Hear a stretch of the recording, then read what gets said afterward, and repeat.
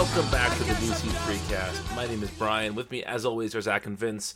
I thought the three of us were getting matching Joker face tattoos today, but since I'm the only one who saw Suicide Squad, I guess I'm alone in my face tattoo as well. So I still got the tattoo. Oh, you did? Oh, okay, good. Yeah. Zach? Mine's not on my face, but... Okay. Fair enough. See, Zach is the best. Zach is the best. Yeah. See, like 1 minute into the show, not even, and he's already stealing it. So this is what happens to us on the reg. We will eventually talk about Suicide Squad. It won't be this week. I will say though that no, I'm not gonna say anything. Actually, it's a trip, guys. It's a real trip. As I drop stuff all over my desk. But let's get into this week's Rebirth titles. We got a lot to talk about. Got 9 books to talk about this week. Let's start with All-Star Batman #1, written by Scott Snyder, our old pal, illustrated by John Romita Jr. and Declan Shalvey. Not holding the line at $2.99, if you notice. This is a $4.99 comic. It does have a backup. It is probably the biggest profile creators they have on a book, but still, it's quite a lot for a not all that much longer comic. But I will say this is a very good comic book. I concur. This is a much better comic than I anticipated, and that's no offense to Snyder. I just think that we probably saw the worst John Romita art we've seen in a long time when he was on Superman, especially towards the end of his Superman run. It just seemed very rushed and not very good, I guess is the word I'm looking for. And the cover of this is absolutely atrocious, but everything in the interiors, Romita does a really nice job with this book. Mm-hmm. I enjoyed it visually quite a bit. What'd you guys think? The whole art team, really. I mean, and this is not to kick John Romita aside, but the whole art team, the colors. Oh my God! Like, when's the last time a Batman book? Well, I guess it reminded me a lot of Zero Year. Yeah, I can see that. The colors, there's a lot of like See, pinks and reds and oranges and. Mm-hmm. What were you gonna say, Zach? Oh, I was just checking to see who the colorist was. I wasn't sure. Dean White did the main part, and Jordi Belair did the backup. Yeah. Yeah. Which we'll talk about the backup separately, I think. But yeah. But yeah, I mean, what we got is a Batman book that doesn't really look like any Batman book we've seen since the New 52. And then yeah, the best that John Romita has looked in years, I think. Yeah, I would say so. Like, I'm trying to think the last time, and not just his line work, which I think is pretty stellar in this comic, particularly the way that he renders Two-Face in particular is such a cool take on Two-Face. But everything, and then also his like layouts, like the panels are just interesting. They're like bursting with detail, and some of the designs are really weird. Like his designs for Firefly and Killer Moth, that's who they were, right? Mm-hmm.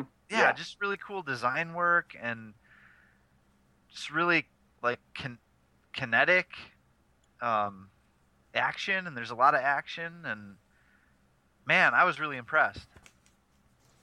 Yeah, this is all really good. Man, I like Dean White so much. I've been a big fan of his since he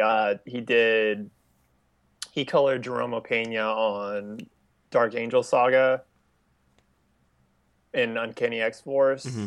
and ever since then I've really liked him. And honestly, I think, Vince, you mentioned like the last time I thought like I really enjoyed some Romita work, and it was oddly enough like it was the Bendis Avengers right after Siege, that like first arc. Yeah, Romita and Dean White on colors. Yeah, and I think like the Infinity Gauntlet one, and like this I think looks even better than that. Like this is just you know, the level of detail here is just incredible. Like, I don't know, everything, you know, all of the qualms I feel like I've had with Romita's art recently, like, you know, like anatomy, things like that, just like basic stuff like that. Like, it's all top notch. And then from like a story perspective too, you know, I never disliked Snyder's Batman, but like there are definitely times when I thought it was maybe a little overrated. But this is some really strong stuff. I like this a lot. Yeah, it's amazing how much the tone of the story changes when you don't have it in Gotham. Mm-hmm. And we haven't seen Batman outside of Gotham in a really long time. That's something I think was pretty brilliant on Snyder's part, just to give it a different look and a different feel. Are we going to talk about the twist at the end of the main story? Yeah. I mean, we're a spoilers show, my friends. Do you mean the bit with Alfred? Yeah, With Alfred? the Ringo bit, yeah. A bit with Ringo, just a bit of drumming at the end. I just want to say, I'm so sorry I had to do it. I got blisters on my fingers. Gentleman Ghost. Yeah, so let's talk about the Alfred thing. So the story kind of begins. The story is told in a somewhat non-linear way, but we see that Harvey Dent, not Two-Face, but Harvey Dent wants Bruce to take him out to a house. Did they establish what the house is? Is it his old house? Is it the house he became Two-Face in? Did they ever really say that? No, I don't actually know if they said. It's just kind of, I mean, correct me if I'm wrong, but it's just kind of intimated that is where It began. and that is where he'd have to take him. It's kind of a comic booky thing. Oh, it's total MacGuffin. Yeah, It's that's just- where they have to take him if they want to save him. Yeah, and Right. so they're going to take him, and they're going to, essentially, it seems burn him alive, to like burn the Two-Face out of him. That's the implication they're given. Now that tends to go against everything Bruce stands for, so I don't think they're really going to burn him to death. But you understand what we're going for here, readers. But Two-Face makes an announcement that it basically says, if anyone can take down Batman, he will give them, money beyond their wildest dreams. And so Batman is on the run to get him to this house, but everybody is gunning for him. In addition, what's the exact bit he says? That if he gets there, every secret in Gotham essentially gets told. That Two-Face has access to everybody's secrets, and if they get to this house, all those secrets get revealed. And we see the Batwing, not the character, but the plane, get shot down out of the sky at some point, and we find at the end of the book that it was Alfred that shot him out of the sky. That seems like a silly twist, but I could see a couple of ways around it. I could see Alfred saying that the people of Gotham don't deserve to have their secrets told. I could see Alfred having some secret he doesn't want Bruce to know. What did you guys take for Alfred's motivation, or did you not even think about that? Yeah, I immediately thought of the latter, but I like the former better. I feel like that's more in line with his character. He clearly wants the money that Two-Face is offering. Bruce just isn't paying enough. I need the scratch, Bruce.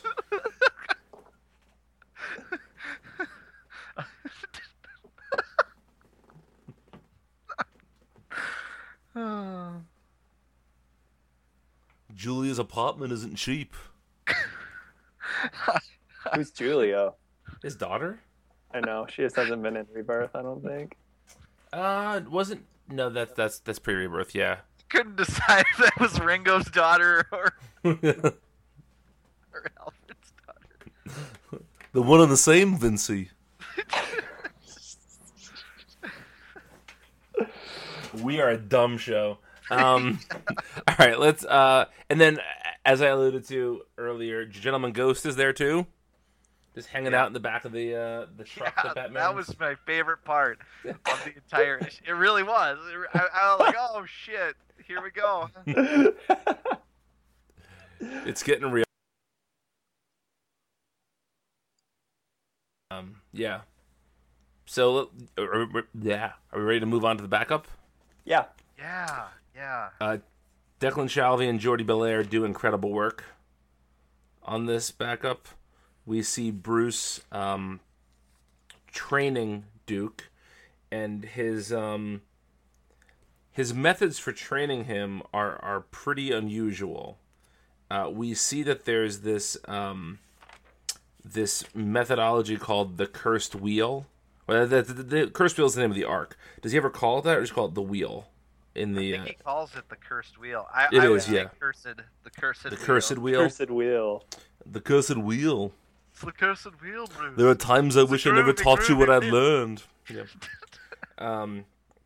But so what this wheel does, it's kind of like the color wheel, in that so Bruce creates this condensed version of his training, and if you look at the people who have been through the training, they tend to lean towards the color that they wear, which is a little bit silly. Like Dick leans blue, Damian green, Barbara purple. But I guess there's, it's supposed to make you realize that there's more to these characters than maybe they're letting on in terms of their psychology and how closely tied in they are with Batman and all this. But it works. Even for a kind of silly premise, the backup works for me, at least. What do you guys think? Yeah, I liked it. I thought the art was terrific. I'm wondering if also the Batman animated series Batmobile is in there. Do you think that, we've been talking a lot with, King's Batman about how Duke has, done absolutely nothing, almost, laughably so. Do you think Snyder, put, a, moratorium on Duke usage until he could, bring him out an All-Star? Maybe, but then they kind of dropped the ball beforehand because they made it seem like Duke was going to be not the co-lead, but a significant part of Batman. Well, so yeah. See, now I'm saying, now I'm kind of wondering, since Snyder co-wrote that Rebirth issue, if that was almost like a dual, that was that really was basically just Snyder and King sharing an issue. Yeah. It wouldn't surprise me if you were right, Zach, but I still think they should have figured out something for him to do aside from being the computer jockey. I totally agree. But wait, guys, he flirted with Gotham Girl in her time of need. Come on, he did something. He was a shoulder to cry on. We already covered the fact that he was ready to satisfy her sexual desires with gusto in her time of need. Let's not visit that uncomfortable moment again. Chew some ice, Master Duke. Is that really what he said? No, I'm fucking with you. Okay. He did say something like take a shower, though, didn't he? I can see a boner in your pants, lad. Oh, my.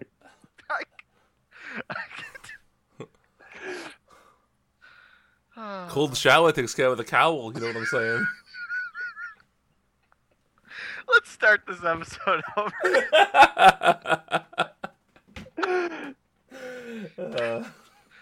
God. All right. Okay.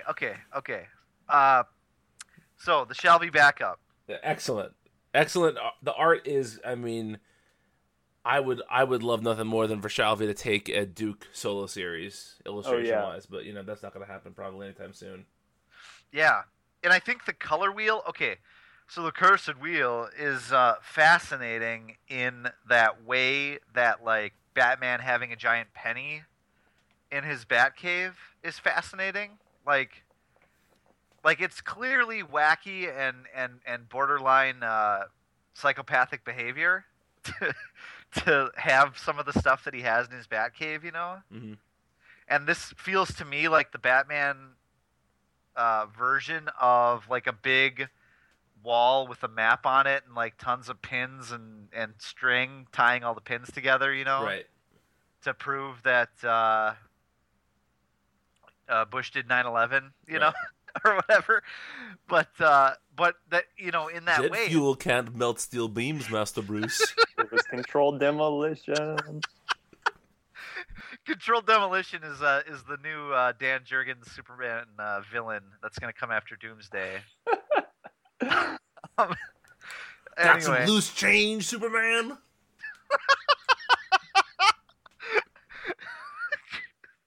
Christ. Oh, anyway, Off the rails tonight. Yeah. I love the weirdness of the Cursed Wheel, and then how the backup ends. That final panel is like it's the creepiest ass thing that's happened at DC in like 5 years. Like I almost pooped my pants, guys.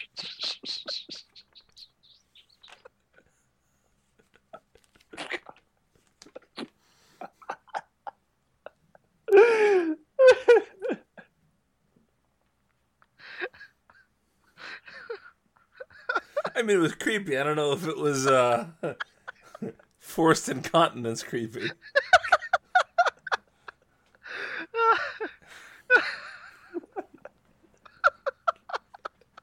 We are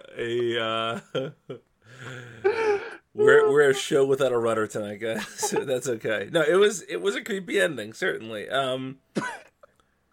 It's a good comic, guys. I don't know what else to say.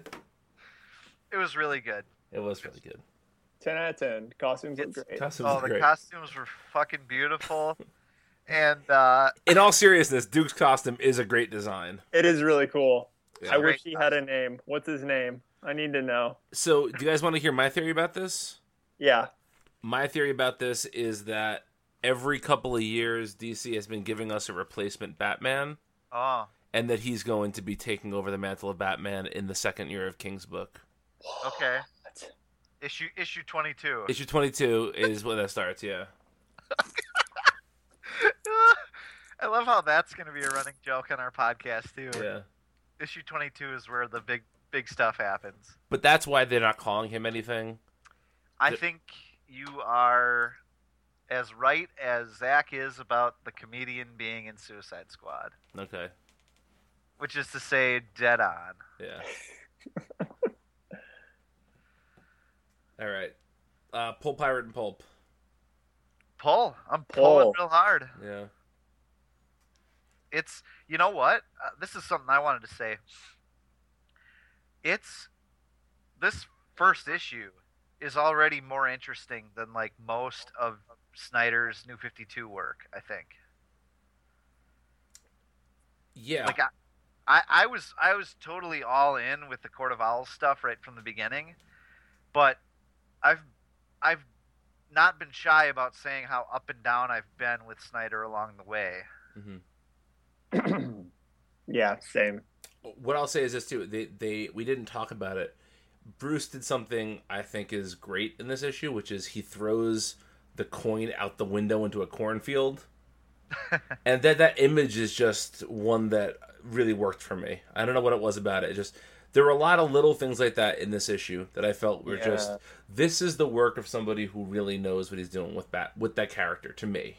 Yeah. Personally. Yeah. You know, he knows who Bruce is, and he knows how to show him doing things that even though we've never really seen before, makes sense for the character. Yeah, I mean it's using iconic imagery in new ways after, almost 100 years of stories. Yeah. Yeah. Nice job, Scott. Good on you. All right. Next up, Deathstroke Rebirth #1. written by Christopher Priest, illustrated by Carlos Pagulayan. I never know how to pronounce that. This was very different than I thought it was going to be. Let's put it that way. I didn't feel educated enough to get everything that I feel like he was trying to do. Like, there was a lot of political stuff and like cultural and socio-economical, and that's just not my area of expertise, and I felt like I felt like a big dummy. I know what you mean. There was a lot of like political double crossing and that sort of thing. Mm-hmm. And unless you're really paying attention, I actually went back and I reread certain sections because I wanted to make sure I was following it correctly. The issue does the thing that I don't really like when they do it with Deathstroke recently, which is like, first of all, this is the problem with having a Deathstroke comic, is that no matter how good the comic is, they're never going to make him a pure villain. And one of the best things about Deathstroke as the Teen Titans villain back in the day was that you rooted for him because he was so good at being a villain. You didn't root for him because he had a heart. He was just, he was Deathstroke the Terminator. That was his title. He was just this, he was the hardest dude there was. And I feel like this... So hard. Yeah. We're going down that path again. Second book. But you know what I'm saying? Like, I just feel like this issue tries to make him a bit too moral for my tastes. I don't know how you guys feel about that. I don't know. He was a pretty big jerk. Yeah, I didn't get that as much. I think I see what you're saying because he kind of acts hard for like 3/4 of the issue, and then sort of has the turn towards the end. Where, yeah, exactly. The call to the light. Yeah. But I feel like that a lot of that is out of like self-preservation, and I feel like Priest did it in a way where it doesn't. The important thing is to make sure that the motivations for Deathstroke still make sense. Mm-hmm. And I think they do. Does that make sense? Sure. Yeah. Yeah. Like I said, there were parts of this issue I thought were great. I really liked the stuff with Slade as a young man with his sons. I thought that stuff was as cold as you would like that character to be. I like that they referred to his like they're happy he has gray hair again. That was a nice little poke at the last Deathstroke series. Yeah, yeah. I read that and I was like, I didn't even remember that happened until I read that again. I think the art was pretty great, uniformly throughout. I enjoyed it. I agree. He came over, Peggyland, for Convergence, right? Isn't that when he came over from Marvel? He did Convergence, yeah. I think he did a few other things before that, maybe, here and there, but let's check the good old Comixology. But, I think with something like Convergence, you're having to do a lot of styles at once. Whereas here, he was able to just kind of lock down something a little bit more concrete. And I thought he did a good job with it. Overall, I'm intrigued to keep reading the series. But I hope that the series brings Deathstroke a little bit back into the DC universe. That's my other problem with, I feel like, all the Deathstroke books that have come out recently, is that he's constantly doing his own thing and he's not interacting with the DC characters. And I think he's such a good character to be a part of that. I don't know why you'd want to take him away from that. Yeah, I did like on that note, I liked the inclusion of Clock King. Yeah, he was really cool, actually. I liked the whole thing about him being like 7 seconds out of phase. Yeah, I like that a lot. Yeah, there were a lot Deathstroke isn't, or at least the Deathstroke books I've read have never been like a heady read. Or is this very much like was that, which I thought was very interesting. Yeah, it sounds like all of us liked it, but don't have a ton to say about it. Is that fair? Yeah, that's where Yeah, I'm coming from. yeah. I mean, I thought it was really good. Uh, yeah, I guess I don't have too much to say about it. It's the thing is that Deathstroke is so hard to create a book for because you're never supposed to like him, you know? Like you're not supposed to think, "Oh, he's good," you know? Deathstroke is good now, you know? Um, but you can't just write a book with him as a total villain because I guess that's just not the way things work anymore. Like they don't do books like that anymore. Nobody really does, right? No, they're all anti-heroes now. Yeah, yeah. So it's just not the way of things, and that it might not ever be 100% for me because when I think of Deathstroke, I think of him as a Teen Titans villain, and that's it. Yeah. And so if this is not going to be that, shame on me, but it's not going to be my ideal Deathstroke. But that doesn't mean that there aren't a lot of people that like this character, and he's in Christopher Priest's hands, which after one issue looks like a really great idea. Yeah. I just don't know if I'm going to be. I mean, until Priest gets it going, and we see where it goes, I don't know if it's going to be like my must read type of book. I'm gonna pull it for now, and I'm gonna see what happens in a few weeks and make my decision. It's going twice a month, isn't it? I don't know. I don't know if it's one of those that's not. It's a very good question. I wish there was an easy designator like on the cover to tell you that. But there's not. Yeah, that would have been smart. DC. I'm trying to look in like the an older issue here to see if there's a checklist that'll tell me the answer to this or not. Let's see. Well, regardless, what I was gonna say was I feel like it's one of the things that the book has going for it is that it's giving us this really interesting, little bit unusual take on the character, but we also have no idea what the monthly series has in store. Yeah, Deathstroke is a double shipper. Okay, so at least according to the initial announcement, which I assume still stands. So then I guess in a month I'll have a better read on this book. I'll know if I'm gonna continue pulling it or if it's just gonna be one of maybe a trade weight or something like that. But yeah, it was certainly, I would say it's one of the Rebirth books that felt the most unique. Felt the least like it was trying to fit in. I guess because there's not that much to course correct with Deathstroke. Like there are certain books that really felt like a real attempt to course correct and to do something that felt different than what was being done the last couple of years. But I don't think they felt that way with Deathstroke. Yeah, I mean, I think it's clear that with Deathstroke they were just looking to get Christopher Priest in house, right? Yep. And then second of all, maybe to get a little bit more, I don't want to say current eventy, but like political. Yeah.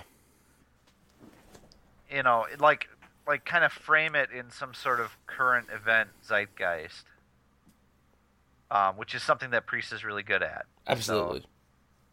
Absolutely. All right, pull Pirate and Pulp. I'm gonna pull it for now. I'm gonna pull it, but I'm not like head over heels yet. Okay. It's good though. It's really good. Zach? Yeah, I think I'm in the same boat. Like I'm really intrigued by it, but I'm also just kind of a little lost, or I don't feel like I have like a really solid feel for it yet. It's going to take a couple issues. That's fair. That brings us to Superwoman #1, written and illustrated by Phil Jimenez. Guys, I love this book. Could this have been a more delightful surprise? No, it was amazing. It's so good. We're gonna have best single issue of Rebirth.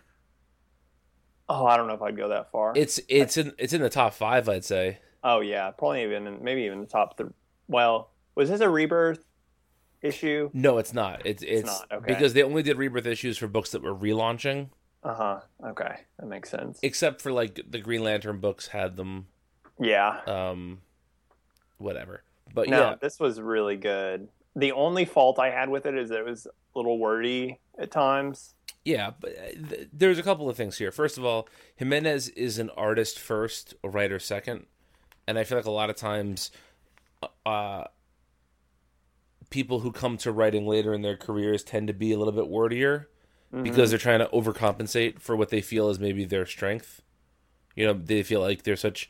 At least I've noticed this in a number of books. Like, you know, if it's a book that's written by an artist, they feel like they need to justify they're doing both parts of it. So they overwrite a little bit. But this issue had... I mean, it had just about everything you could want out of it. I think it hid the twist really well. The Lana having superpowers. Yeah, I agree. Well, I thought this whole thing was not necessarily in a bad way, but like it kind of just like starts like all in, you know, like, oh, Lois has superpowers. Like I think if, you know, this hadn't really been discussed in any other book beforehand. I don't think, you know, like, I don't, like, if you hadn't been following, like, press stuff or, like, solicitations prior to this, I just thought it was, like, very matter of fact about the fact that Lois was Superwoman, you know? In a great way. Yeah, not in a bad way. It just kind of, like, begins. And in, like, some ways I thought that was kind of refreshing because we didn't get, you know, like 10 pages of, you know, oh, who's Superwoman? No. Which, like, kind of in a way we did, but it was the other, you know, it was Lana. Yeah. Which was just, awesome. Yeah, it really was. So well handled. And she's red Electric Superman. I know. Yeah. Even though that image was on the cover, I don't know if I didn't notice it or if I didn't pay enough attention to it or whatever, but I was legitimately surprised with that reveal. Yeah, I like really, yeah, I hadn't really paid any attention to it either until Vince said something about it. Yeah, I totally didn't notice, period, until that preview came out on Sunday night or Monday or whenever it was. Uh-huh. And then I pulled up the 4-page preview, which I don't even usually look at those, guys. But I looked at this one because I've been so... Only the ones posted at multiversitycomics.com, of course. Right, yes, of course. But I've been so, like, thirsty for Superwoman that I wanted to see it really badly. And I pulled it up, and I had it on my big screen, you know, so like... Usually, I've only seen that cover like in a little thumbnail, you know? Right. I pulled it up on my laptop screen, and I'm like, holy shit. Is that Lana as Red Electric Superman? It's right there, you know? And I'm sorry if I spoiled anything for you guys, because I had already read it by that point. Okay, well, I didn't mean... I was like, am I seeing this? And I've heard nobody talk... Like, is this common knowledge and I just don't know? You know? I think it was brilliant. Yeah. Yeah. And then the way that it ended is legitimately surprising, too. Well, let's talk about that ending. Do you guys think that Lois is really dead? Well, no. I always assume super dickery in these situations. I mean, that would be a pretty huge twist. If they were telling us this is a Lois Lane book, and Lois Lane is killed in the first issue, and it's a Lotta Lang book. Yeah, it would be, or even even if they didn't take it that far, if it's just that she loses her powers or something, they reverse whatever happened to her, but the real Superwoman is Lana. Right. I don't know. You know what this reminded me of in a lot of ways? This reminded me of a Firestorm book in a lot of ways. Yeah, yeah. Like good. Yeah, exactly. And actually that led me to the thought that, do you think the way that they're going to have to save Lois's life is to have them merge? Oh, I hope not. I don't know, because this is a very like unsustainable status quo, I feel like I'm just waiting for the other shoe to drop. I don't want it to. If we could get 50 issues of this book right here with these two, that'd be great. And did you guys hear who the other artist on it is? No. So it's a monthly book. It's going to be 2 issues on, 2 issues off for Jimenez. The other one is Emanuela Lupacchino. Oh, I did know that. Yeah. Who's great. And so I think that'll be a really interesting pairing. Oh, yeah. You know what? No. I hope month to month we have no idea what's going on in this book. Like I don't want to know before I read the next issue whether she's going to be okay or not. Yeah. I hope they don't spoil it for us somehow. My fear with this is that this is one of those books that's solicited as an ongoing, but as like a 6-issue book. Ugh. Or an 8-issue book. I'm hoping not. And listeners out there, if you trust our opinions at all, go buy this book. Support the book with your dollars, because it's one of the best ones out there, and we want to see it keep going. I would almost say if you buy any super book, make it this one. Oh, that's a tough call. That's strong, but I'm going with it. Because as much as I love the Tomasi one, this one just feels really fresh and different. I don't know how I'll feel when we get Supergirl in this. I know, that's the wild card. And it is the next one. Week? Is it next week? No, is it? Supergirl Rebirth next week. Are you sure? I thought it was September. I'm sure. According to I believe you. Unless it got kicked back, but according to comiclist.com, it's next week. Wow, okay. He's correct. Okay. With Emanuela Lupacchino art. Yeah. Yeah, she is doing both Supergirl and Superwoman, which is great also. Mm-hmm. I read an interview with Phil Jimenez today, because after I read this issue, I was kind of doing some digging around, and he said that he pitched an idea that might happen next year, which would be an arc of this where it's Superwoman, Batwoman, and Wonder Woman together. Oh. And that's right in my sweet spot. Oh. Oh. Oh. Pretty good. Yeah. Oh,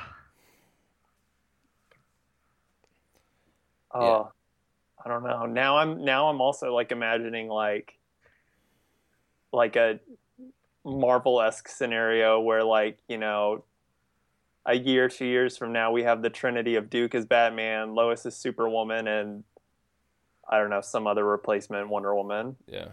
A male Wonder Woman. Steve Trevor. Yeah. Yes. Steve Trevor is Wonder Woman. Yes, Mr. Man. What I was going to say is that how great would it be if this led to... What I thought you were going to say, Zach, was that leans like an A-Force in the DC universe of a female Justice League. Ooh. Well, you know what? We could almost have a Super League at this point. I know we didn't really get Super League when we had Super League, but now how many... So we've got Superman. Right.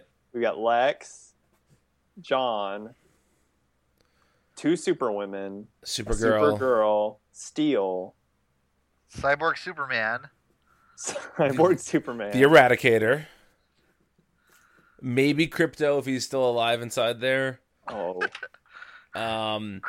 it's Eradicator joins the team. He's being controlled by Crypto. Crypto's burst from his chest. So he's Krang. Yes, he's Krang. Okay. Yeah. All right, and then I guess we could also throw... I'm sure Superboy's going to be around soon. you think so? Isn't he in Teen Titans? I don't think so. No, I don't. You're right. I don't think he I don't is. think so. I don't think so, Tim.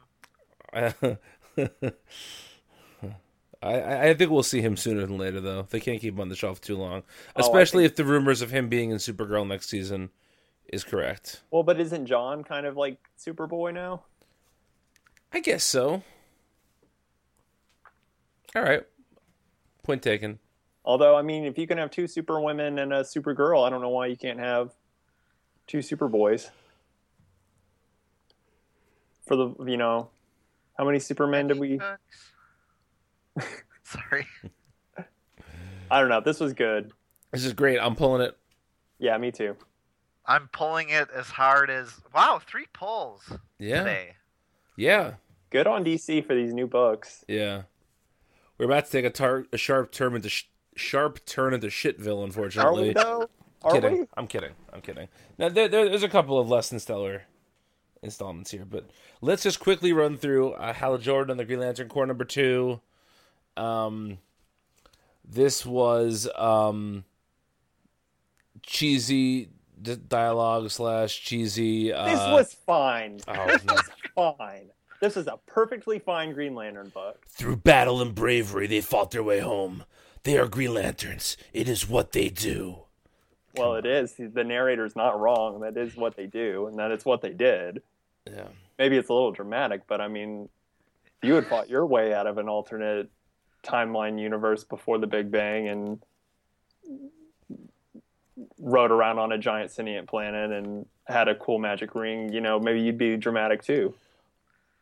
It's no cheesier than the Green Lantern Oath itself. Much like Ivanka Trump, if I was in this situation, I'd be strong enough to not have let Cullen Bunn write me. And so I wouldn't be in this situation. Were she not my daughter, I might be dating her. Yeah, well, let's leave that alone. But no, this is I'm just profoundly bored with the Green Lantern books. I liked this book a lot. I thought the art was really good. And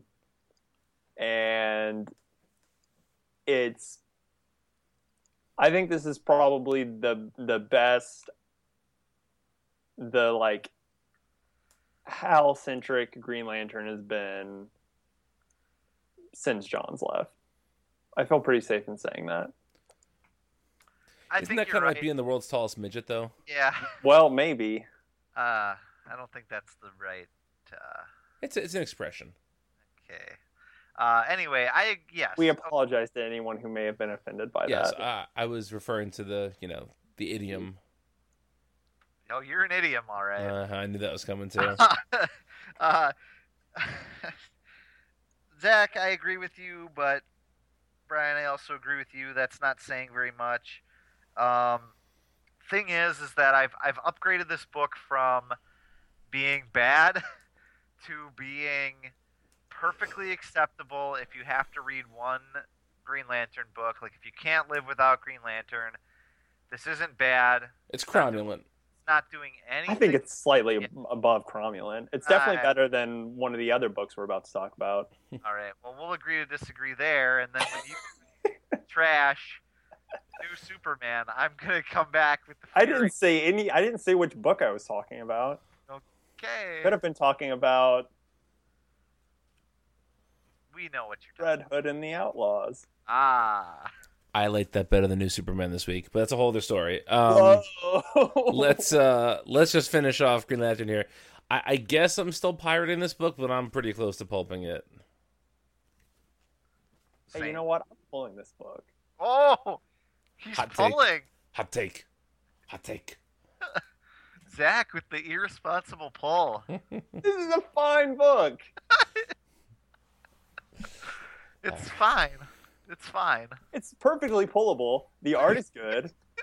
The art is really good. The art is good. The art is really good. The costumes are great. The art is good, etc. Yeah.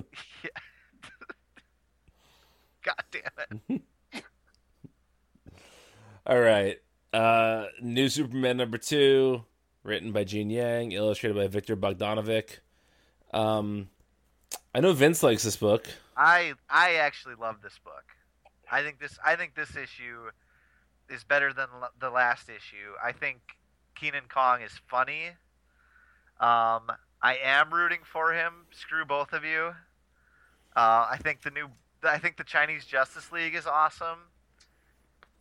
I'm in. I'm all in on this. I'm pulling this. I'm not trying to be petulant or anything, but I disagree with everything you just said. Here's my problem with this book, okay? I feel like they've created this character that is a dick 85% of the time. Then it gets put in a situation where literally anyone in the world would not be a dick. He's not a dick, and we're supposed to celebrate him for that.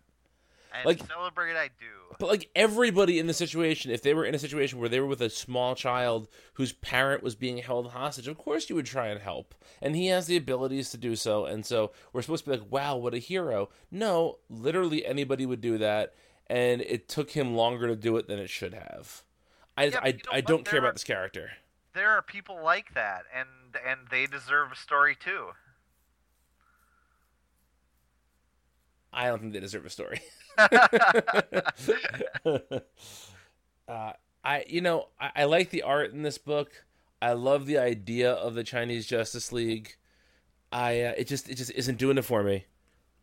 I was so excited for this book before it came out, and this issue was certainly better than last. There were a couple of things I liked in the book, but overall, I found it really underwhelming. Like him just like irresponsibly revealing himself to the... Oh, you mean the end of Iron Man? Oh, yeah. No, this was different. This is exactly the end of Iron Man movie. Yep. In Iron Man, he did it for a Burger King cheeseburger. Here, he's doing it for a cute lady, at least. It's the end of Iron Man. Well, Iron Man was very good. So, it was very good, but kiss my curvy butt. Yeah. There wasn't enough Jon Favreau in this. I can't wait for Brian to just go all in on Red Hood here in a minute. So we have this. Yeah, this turmoil. Synergy. You don't know that Jon Favreau's not the fat Chinese Batman. Jon Favreau is a little bit does have some girth to him sometimes. You know, he like the best of us can fluctuate in weight, so maybe he is. No, there's just this book has like if you gave me the bullet points of this book, like Chinese Justice League, kid who becomes Superman, it takes place in China, it references the Great 10. Like, I'm on board with all of that, but there's something about it it doesn't do it for me at all. Okay, that's fine. I am giving this one more issue of pirating before I'm pulping it. All right, Zach, pulp it. I'm pulping it. Ah! I'm not even trying to be petulant or petty or critically irresponsible. I was just kidding about that, but I'm pulling this book. I like it a lot. Yeah, he's a dick, but it's a different kind of care. I mean, I don't know. I think this book feels really different to me. It doesn't feel like something that Marvel or DC usually publishes. So I'm pulling it. All right, let's move on. I just want to say one more thing about this. I saw this referenced after I read the issue in one of the other reviews I read of this issue this week, and it said that it attempts to go for bwahaha Justice League humor. And when I read that, I'm like, oh, it totally does, and it falls as flat as Justice League 3000 did when it went for the same thing. Like, that's harsh. That's what this book most reminds me of. Is Justice League 3000. Justice League 3000? Yeah. Wow. Why you gotta do me dirty like that? I'm sorry. I'm ready to get to fight with you guys though over the quality of Red Hood and the Outlaws #1, written by Scott Lobdell, illustrated by Dexter Soy. I thought this book was not as bad as it should have been. No, it was enjoyable. Yeah, it's still the best Lobdell book. Yes, best Lobdell book since the start of the New 52. Yeah, if not since the 90s. It's not the best book I've read, obviously, but it gave Jason something to do that felt very specific to him as a character. It dealt with a bit of his past, which I liked. It was, they're doing a nice job of giving you a little insight as to his relationship with Bruce and what it was like, because, you know, we've never really seen New 52 Jason and Bruce as a partnership too much, so it's nice to see that. I feel like it referenced his origin only once in the issue, which is like 4 times less than most Jason Todd books reference the Joker hitting him in the face with a crowbar. But the big reason for me that this book worked so well is I like Dexter Soy a lot. Oh, yeah. And I thought his work here was pretty great.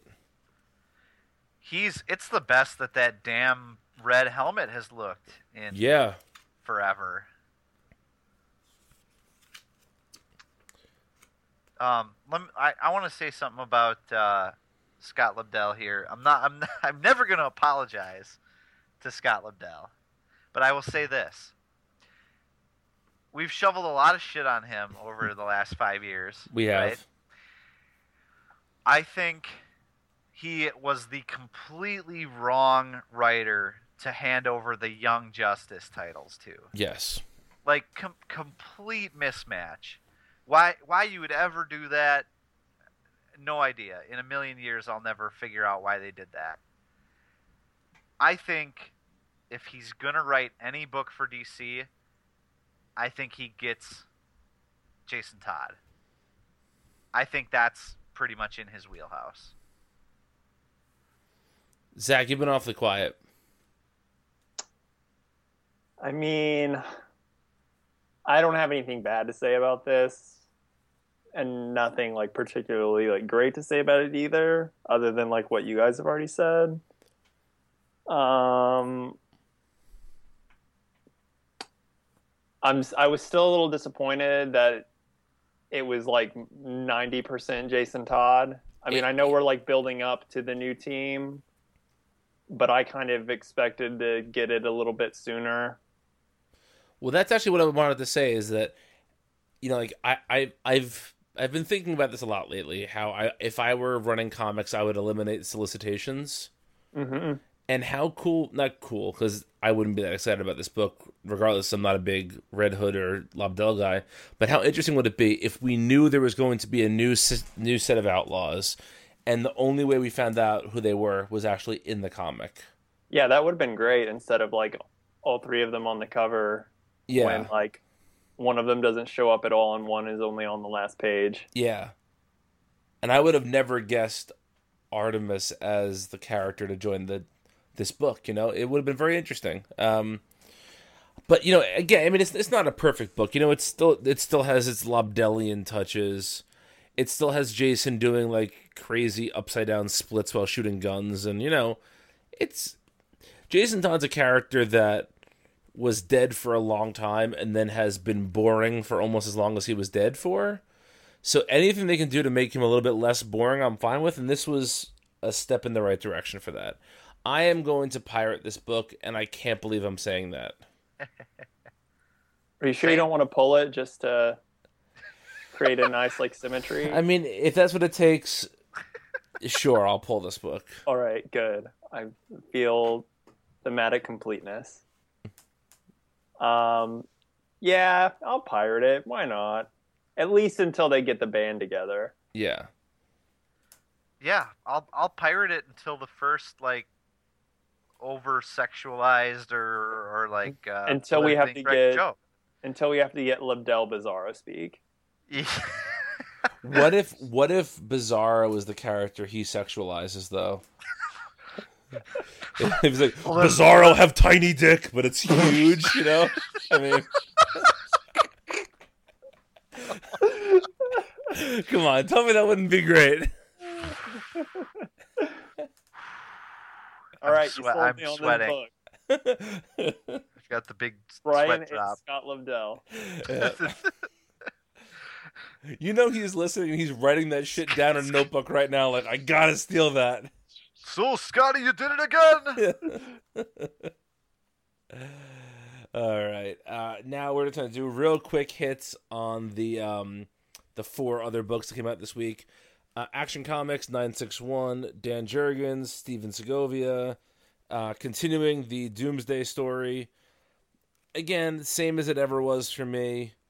I wish this battle was over already, but not bad. I think there's a certain point where when you're doing the same thing over and over again, or dragging it out so long that cromulent becomes crapulent. like I can't. Is that the name of your autobiography? From cromulent to crapulent. My journey through the gutter. My journey. Yes. Yep. Oh god. I would actually reverse it because your story's gonna have a happy ending. So from crapulent to cromulent. Thanks. I'm gonna get murdered by Dan Jurgens. The happiest ending of all. No. Oh, sweet release.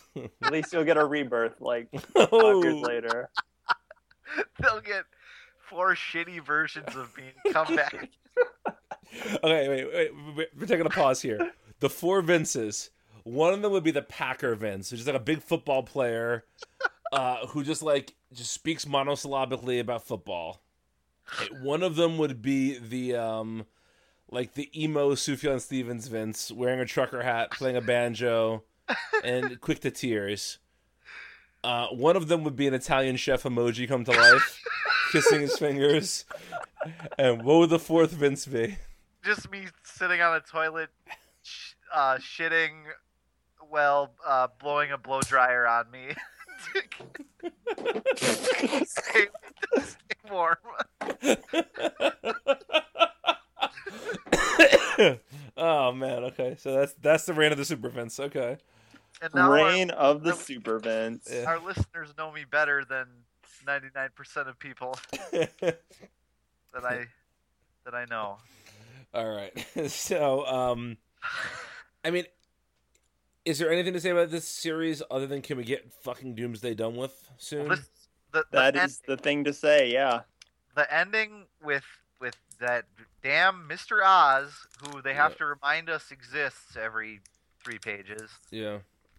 6 his goons on Doomsday to try to push him through some sort of portal he's opened up or a door. Yeah. My question to you guys is that they had circular symbols on their chest or on their suits, Yeah. you know? Did that mean anything to you? Did you get any hint of what that could have been? Could it be an O? I thought it could have been an O just for Mr. Oz, you mean? Or for Ozymandias? Ozymandias, yeah. That's not some version of OMAC, is it? No. All right. I don't think so, at least. It's just a thought I had that I didn't believe, but I just thought I'd ask it. I don't think so, but if it is Ozymandias, it's really weird what they're doing with him. yeah. I mean, it's not as weird as the comedian being in Suicide Squad, but I think that actually makes perfect sense. Yeah, well, it does, unfortunately. Unfortunately. They're going to go down that route. Yeah. I think all of us like the new Superman status quo. We just wish it was being used more interestingly in this book. Is that a fair statement? Yeah, I think so. I mean, he's jamming it all into one book, which is great. That's what I want, but he's not doing anything with it. Yet again, Lois and John are standing on the sidelines going, oh, I don't know, are we going to be all right? And then they get whisked away. I feel like that happens every issue. Yeah, I wish this was more of the Lex book than it is. That's fair. Yeah. And maybe we'll get that eventually. I wish Paul Cornell were back writing a Lex book. That'd be nice. You figure, I mean, I get what they're going for. Batman is to detective as Superman is to action. Whereas they have their solo books, and then the sort of flagship high-numbered title is their family book. But the family book can still have more of a Lex bent to it for me. Sure. That make me a little happier, but yeah, I'm in the same boat I was. This is a pirate book. Pirate. Yeah, pirate. On the verge of being pulped. I think I have a little more patience for it than you do right now. Yeah, what has it been? 5 issues now? Something like that, yeah. Yeah. I like the ingredients. It's just not. Yeah. Yeah. Yep. Somewhat similarly, we have Detective Comics 938, written by James Tynion IV, illustrated by Alvaro Martinez, who we've all had plenty of nice things to say about in the past, and I think we're going to have more nice things to say about here. I thought this book looked great. This book is on the upturn. Yeah, this might be the best issue so far. They keep getting each one is better than the last. This is going in like the opposite trajectory of Action Comics, where that book started out, and I was really excited by all the pieces, Mm-hmm. and then it's just dragged and got like repetitive and worse. This book, I was excited by all the pieces, but they weren't quite adding up to anything, and now it's really coming together these last 2 issues. Yeah, I really liked the opening segment with the guest artist, Mm-hmm. who I'm not familiar with. Who was it? Let me see. Al Barrio Nuevo. Yeah, I don't know who that was either. But I really liked that. That almost reminded me of like Juan Ferreira's work. I can see that. But yeah, that was a beautiful sequence. Yeah. What I do like about this is I think a lot of people, including my co-editor Mike Romeo, were worried that Batwoman was becoming too militarized, and I feel like this has done a nice job pushing against that, where you see the militarization that's in her blood, but she is her own woman, Yes. and I like that a lot. Yeah. Yep. And everybody on the team are getting little moments. Like Clayface has a moment in every issue where he's just awesome. And there's a really kick-ass moment with Cass. Yes. And Steph usually gets a good line in. So yeah, it's a really good book. Is there a consensus that we're now pulling this book? I'm pulling it. I feel like I've been pulling it. I feel like we all, at one point, couldn't decide if we were going to continue pulling it or if we were pirating at that point. Maybe. Yeah, I like this book. In terms of Batman books, I mean, it's hard to judge off just one issue, but man, All-Star was really good. Yeah. I would probably put it like All-Star, Detective, and Batman, which that's like saying, like, of course Batman, when you only have 3 things and one of them is terrible, of course that one's going to go last. Right. But no, this is really good. Yeah. All right. We're all in agreement there. Personally, speaking of really good, we have The Flash #4, written by Josh Williamson, illustrated by Neil Gouge. Gouge art. Nice to see him on the book. That's some nice art. I gouged when looking at the art in this book. Not that Carmine not that Carmine's art wasn't nice, but this really Giandomenico. Yeah, but this really fits the book well. Mm-hmm. It's the most clean, colorful, animated cartooning that there is right now. Yeah. At DC. Yeah. Barry's like facial expressions are just like so animated and like it takes a good 5 years off his age too. Uh-huh. It's almost as if someone stole 5 or 10 years from him. Almost. But yeah, I thought this was a great issue. I still think that something about August is not as it appears. Yeah. That's the long game, my friends. Yeah. Although I'm starting to think that maybe it's the Star Lab scientist lady. Oh, Yeah, I feel like not- August is way too obvious. He's And the plus, red they have herring. to break our hearts by I making. don't want it to be the lady. I don't either because she kissed Barry and he's happy, and Yeah, Yeah, now it's she gotta seems be her. nice. It's got to be her. I'm God pretty. damn Yeah, it, guys. I did like the way that the issue ended with him saying, "My name is Barry Allen, and I'm the fastest man alive." Which, if you're a fan of the TV show, starts every single episode of the TV show. You know, it's obviously Iron Man? Anyone? Only one person. I'm just kidding. I know. So am I. Sorry to derail. That's all right. No, I thought it was a really good issue. I'm fully on board with the series. Yeah, me too. Yeah, I'm pulling. This was a really good week. We're hearing a lot of pulls and pirates. Yeah, This was a very good week. Yeah. it was a very good week, and there was new Superman. So you know, Jesus, Well, in a week where New Superman is the worst comic you read. God, can I spin? Can I through the Multiversity Podcast Network? Can I spin off the new Superman cast and I just sit and talk about it? is it just you and Nelson Munns talking about jerks through comics?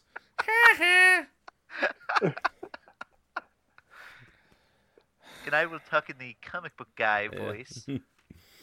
All right, let's take us to the pilot, guys. We're at Wonder Woman #4, written by Greg Rucka, illustrated by Nicola Scott. This is the third, I guess, the second installment of the year one story. We see the competition that leads to Diana leaving the island. What's the word for this, Vince? What do they call it in Wonder Woman lore? Is it the contest?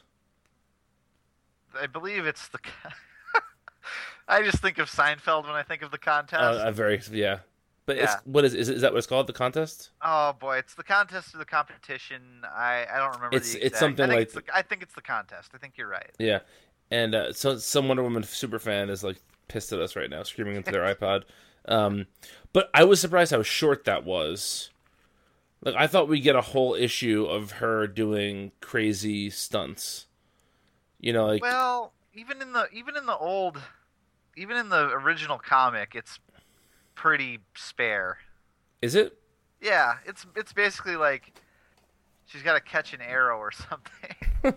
She doesn't have to take a bullet off of her wristbands. No, I think it is a bullet because I remember reading it not that long ago, and I was surprised that there was actually blood.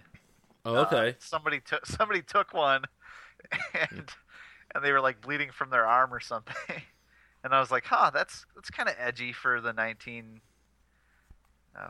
or whatever it was. Yeah. But yeah, I mean, it was pretty similar to how it originally played out. I'm looking this up, by the way. It's called... The one where Joey takes a bullet. Is it The Contest? The contest. Whatever. Who cares? Sorry, Wonder Woman superfans who are mad at us right now. But yeah, I thought this was a good issue.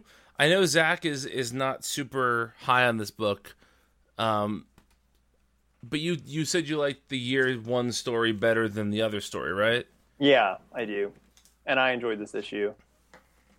I don't know why they had to make her plane, her invisible plane, now Steve Trevor's plane that was turned invisible. That was a bit of a weird touch for me. Yeah. Vince and my reaction were exactly the same. I mean, I don't care that much. I just felt like it was odd. Doesn't it just stand to reason that like them having a plane would be weird, but being able to turn a plane invisible is not weird? I never presumed that this would be the point where she got the invisible jet, I guess. But I don't care that much. It was a good comic. It was good. Yeah, you do. I can tell. You care. No, I'm not Rich Johnston, who posted a whole article about it today. Oh, don't get me started. Or how Superwoman #1 was the biggest bait and switch since Thunderbolts #1 for Marvel. That was one he posted today too. Okay. All right. Oh, yeah. I'm still pulling this. I'm pulling it. I thought it was magnificent. And I think it's I think both runs with the Liam Sharp and the Nicholas Scott are just the most gorgeous books DC's putting out. That double-page spread of Diana on the horse shooting the arrow was great. Absolutely great. It's all so good. I mean, it's no Hal Jordan and the Green Lanterns, but I guess it's all right.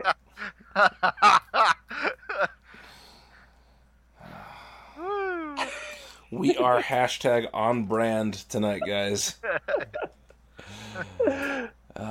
Well, that does it for this installment of the DC3cast. If you made it to the end, bless you.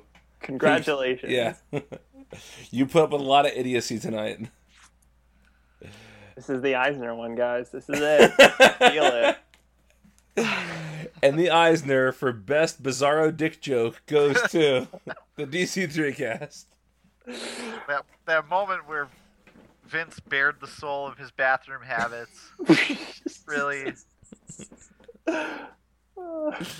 That moment where Zach went insane and loved a Rob Venditti Green Lantern comic. I wouldn't say loved. Okay. Appreciated. We all have scars. Yeah. Like you charlatans. Well, if you want to see us being on brand elsewhere, you can follow the three of us on Twitter. I am at Brian Needs a Nap. I'm at VJ_OST ROWSKI.